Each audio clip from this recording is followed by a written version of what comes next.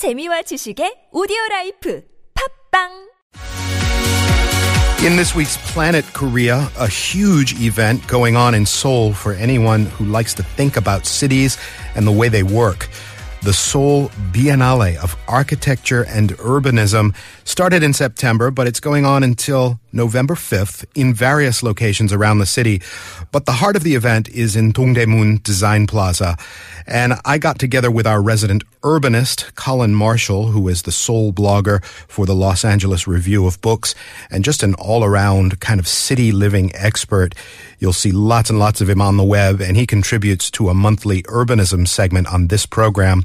And we decided to walk around the DDP and discover what we could. Have a listen.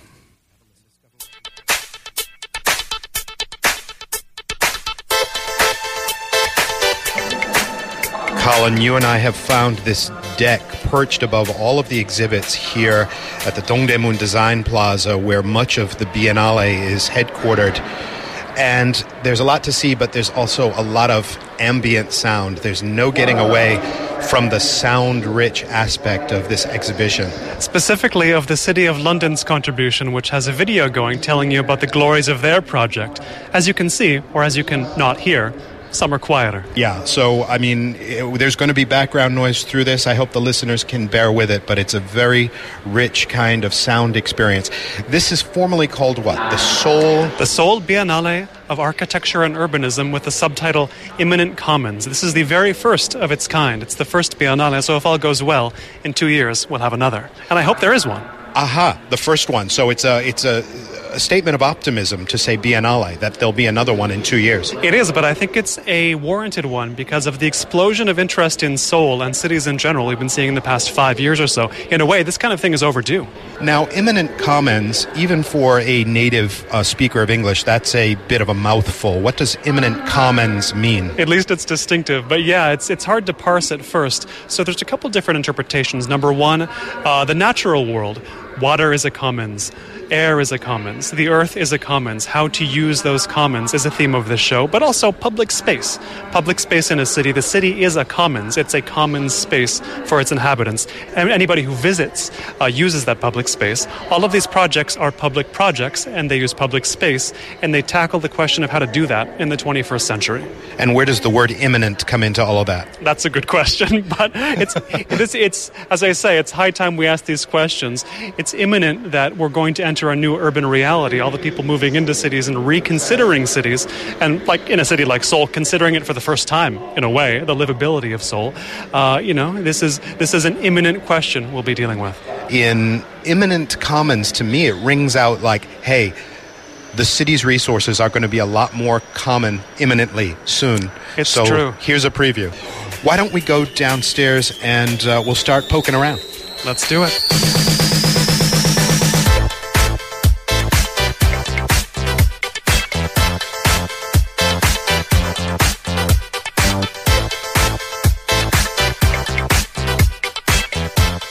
Hello, my name is Soik Jung. I'm the director of the Seoul Biennale division at the Seoul Design Foundation. And you're pretty much heading things up here at the Biennale of Urbanism and Architecture.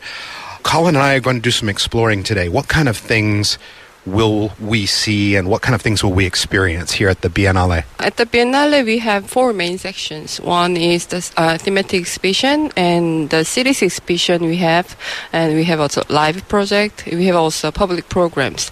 At the DDP here, you can see the cities exhibition.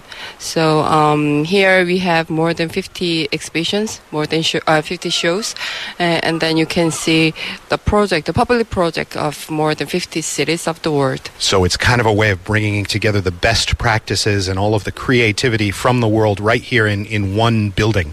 Exactly. Especially every project here is the public project of the cities. That means you can see the urban philosophy or urban, let's say, goals of each cities of the world. So it's not the private research or private project. It's a public project. That is the one very important meaning of this exhibition. As you say, there are more than 50 cities exhibiting projects here. So people are interested in Seoul now. Even Seoulites are more interested in Seoul. What is something that a Seoulite can learn about what Seoul can do differently, or maybe a good example, or just something that you look at among the 50 cities and say, Seoul should have that. Seoul should do something like this. I believe that for Seoul, especially with the current mayor, the Mayor Park, the city hall and the people are really interested in the communication and governance issue. So in that term, I'm very interested in the exhibitions of the Amsterdam, for example, and you will see the round table where people can just talk and just to discuss all together. And for the same reason, the Mexico City's exhibition is very interesting, and people love that.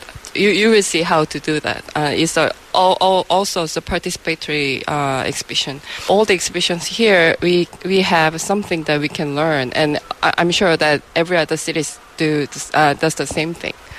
Well, Director Jung, I realize you have to get moving. I really appreciate you taking some time to speak with us. And Colin and I are going to explore some of the things that you've put together. Thank you so much. No problem. Thanks a lot.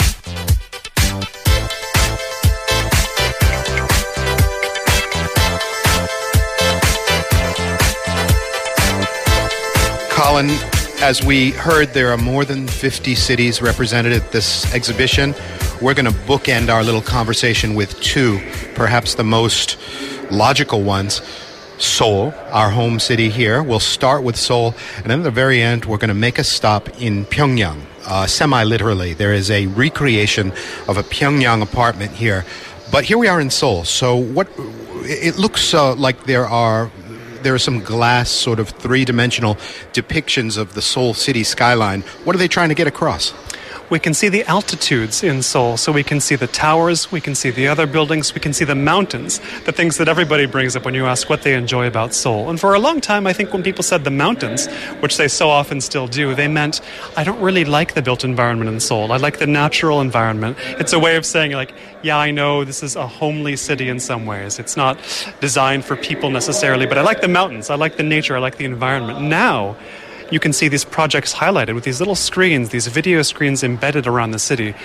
And you can see them in cross-section. These new urban projects, or these revitalizations of old places, are all intended to make Seoul a city whose built environment you do like, that you're not forced to sort of admire only the mountains. You can say, I like Solo, where we've done an episode on. I like the new Seoul-sanga, a 1960s concrete electronics mart that's remade for the old generation and a new one, or all sorts of things. You've seen there's been a big ad campaign all around Seoul. It says 잘생겼다, looking good. It's about how Seoul is now, if you like what these projects are doing, looking good.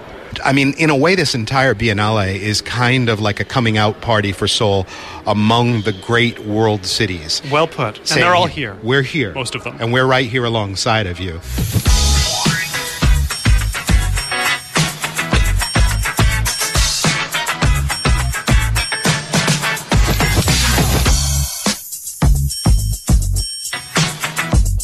One of the other cities that the director mentioned to you, Colin, was Amsterdam. Here we are at the opening to the Amsterdam exhibit in a slightly quieter corner of the room.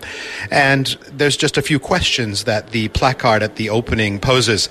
Can overall planning, imagination, and community-based design accommodate growth and integrate new systems? Big questions. It is a big question, a series of big questions with meta questions about city planning. Why do we plan? How do we do it? With whom do we plan? And some of the answers are hung up in these strips that reach all the way up to the ceiling and are filled with diagrams about just what kind of urban planning Amsterdam has been doing. You take one glance, you realize this is a city thinking in very concrete terms and not necessarily literal concrete about its future and how exactly, what do we want to achieve as a city? How do we want to achieve it? How much can we nail it down? And this is an exhibit that the director named as a favorite of hers. And you can partially imagine why, is just because Seoul, for so long, planning was not necessarily thought of in the way that city planning is thought of today. Here's an inspiration to think in very concrete ways about what you're planning for and why you're planning in a city. Amsterdam is supposed to be one of the most livable cities in the world and have incredible bicycle infrastructure and quality of life and just sort of that whole Northern European Fantasyland. The whole Northern kind of European thing. Fantasyland package. And as she mentioned, here's this table, kind of a round table, which symbolizes the community planning process. People just simply sitting down and talking to each other. It's sort of an artistic conception with various little maxims painted on the table. Curb your passions. Colin, if anybody needs to be told that, it's you. Curb your passions. I do go a bit wild sometimes, you're right. Be curious. Be involved. Start small. Do not exclude others. Share stories. And no PowerPoints. I think that's a dig at the program, isn't it? I am very much on the side of no PowerPoints, but here you have one vision of the Commons. The Commons as a place of discussion to figure out what are we doing with this city, where are we going with it? And in Seoul, that has really only just started. And I always point to the example of bookstores. You go to the bookstore, the section of books on Seoul, there's a lot of them, more than you expect, and they're pretty much all new within the past 5 years. The conversation about what Seoul has been, what it is, what it should be, is only just beginning, but people are throwing themselves into it, be they urbanists, architects, or just citizens. And I've talked to many of them. Everybody has their own ideas, and many have their own projects about where to take Seoul next. You know, we're right next door to the Paris exhibition. I suppose we should probably pop in there. Réinventer Paris or Paris. What could that possibly mean? Yes. Why does Paris need to be reinvented? That's the question. I suppose every city is always reinventing itself. A PR friend of mine years ago, you know, when there was a lot of discussion about the slogan for Seoul, what slogan should Korea or Seoul have to attract tourists? It says, you know, he said, just pour the energy into the city. Paris, for example, could have a slogan that said, stay away, we hate you, and people would still come anyway. Right, they would be more would come, in fact, given Paris's reputation. That's right. Have you been to Paris? I have not, but if I go to Paris, the first thing I'd want to see is not necessarily what is old, because Paris is thought of as, you know, it's all old buildings, it's all preserved perfectly, it's as it was 100, however many years ago. But this is all new stuff. If you look at these sheets hanging with pictures of architectural projects rendered or real, mostly they're yet to be built. It's this sense of building new in Paris, that is kind of radical in itself by the standards of Paris. It's the opposite of Seoul in many ways. In Seoul, the standard traditional technique for city building is tear it down, build something new. In Paris, it's tear nothing down, build nothing. This is more daring than it might seem, this exhibit, just because it's proposing the new. Yeah, it's funny that Seoul and Paris seem to have been historically the exact opposites, at least modern Seoul. You know, people point to Paris as almost a theme park. It's so stodgy about maintaining all this high culture and all of this architecture. When you walk around Paris, you're just simply overwhelmed. Every alley, every sidewalk just oozes about half a millennium of culture from every pore. So it's fascinating to think about how to change Paris, how to reinvent Paris. If you dare. If you dare.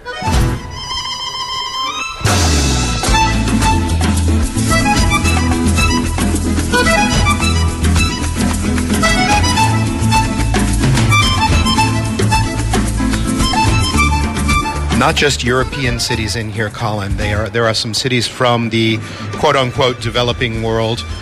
Here we are in the little exhibit dedicated to Mexico City, Laboratorio para la Ciudad, a laboratory for the city.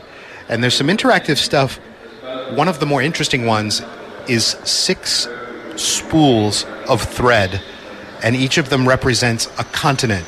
You're supposed to choose a piece of string, a long piece of string, there's a scissors, from the continent from which you come, and then how does it work? You have to answer some questions on the wall. You take a string from the continent you're from, so in our case, we live in Korea, but I guess maybe we would take North America. You tie it to a peg, and there's a series of pegs. You have to choose one peg for each column of pegs, if listeners can envision that.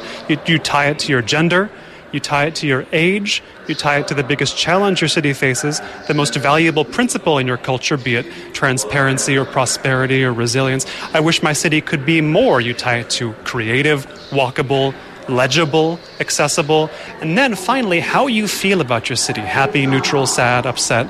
So this part of Mexico City's exhibition is targeted toward not just Koreans, but visitors from everywhere. And as we can see by the riot of colors here, there have been visitors from everywhere with all kinds of different values, even in these very simple parameters. It's a complete tangle. So you can see people value all kinds of different things, no matter where they're from. Physically making an infographic for what people value in cities. It's hard to overemphasize. I mean, anything goes at this Biennale. I mean, 1 minute you're looking at a very wonky graph about water and rainfalls and numerical data, population density. The next minute you're looking at very vivid photographs of everyday life. And then in the next room with Tijuana, we've got some artistic depictions of sort of a science fiction future for Tijuana. So it is an incredible explosion of idea conveyance along all kinds of different media. It's as if they want to use this exhibit to remind you that the border is not just an idea, it's not just a line, it's a real place, as we can see in the photos, and it is tied in with real things, the real numbers we care about.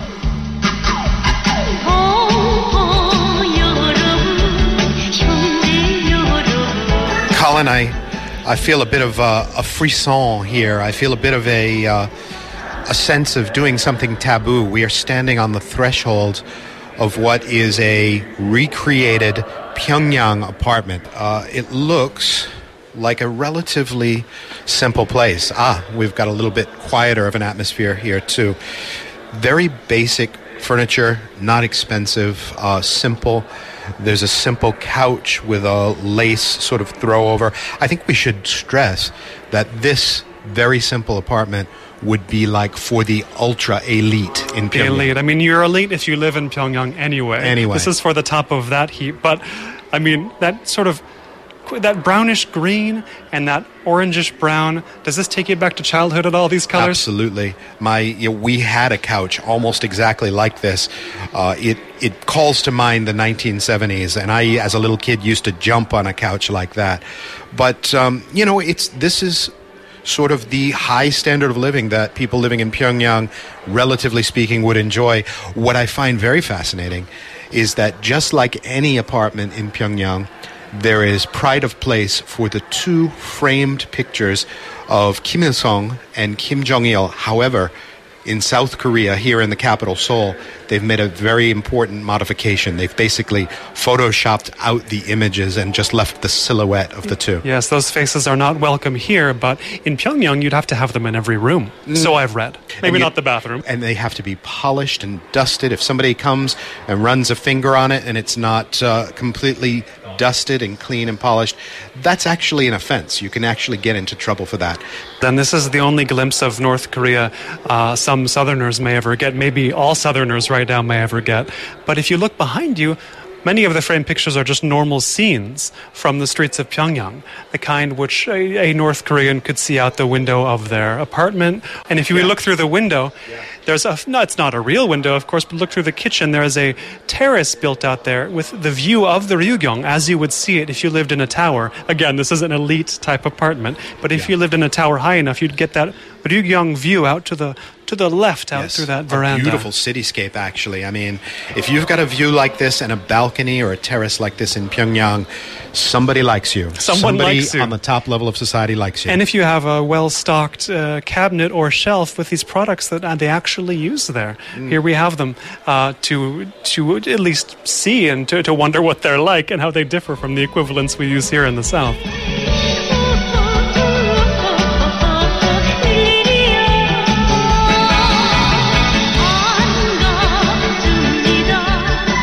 Colin, as we wrap up and we're walking out of the Dongdae Moon Design Plaza exhibition, we've got this graphic. It features two sort of saucer plate representations of the Earth's surface with all of the cities kind of denoted with circles. The bigger the circle, the bigger the urban concentration. And the map doesn't just show cities, but it shows the growth of cities. Each circle is actually colored.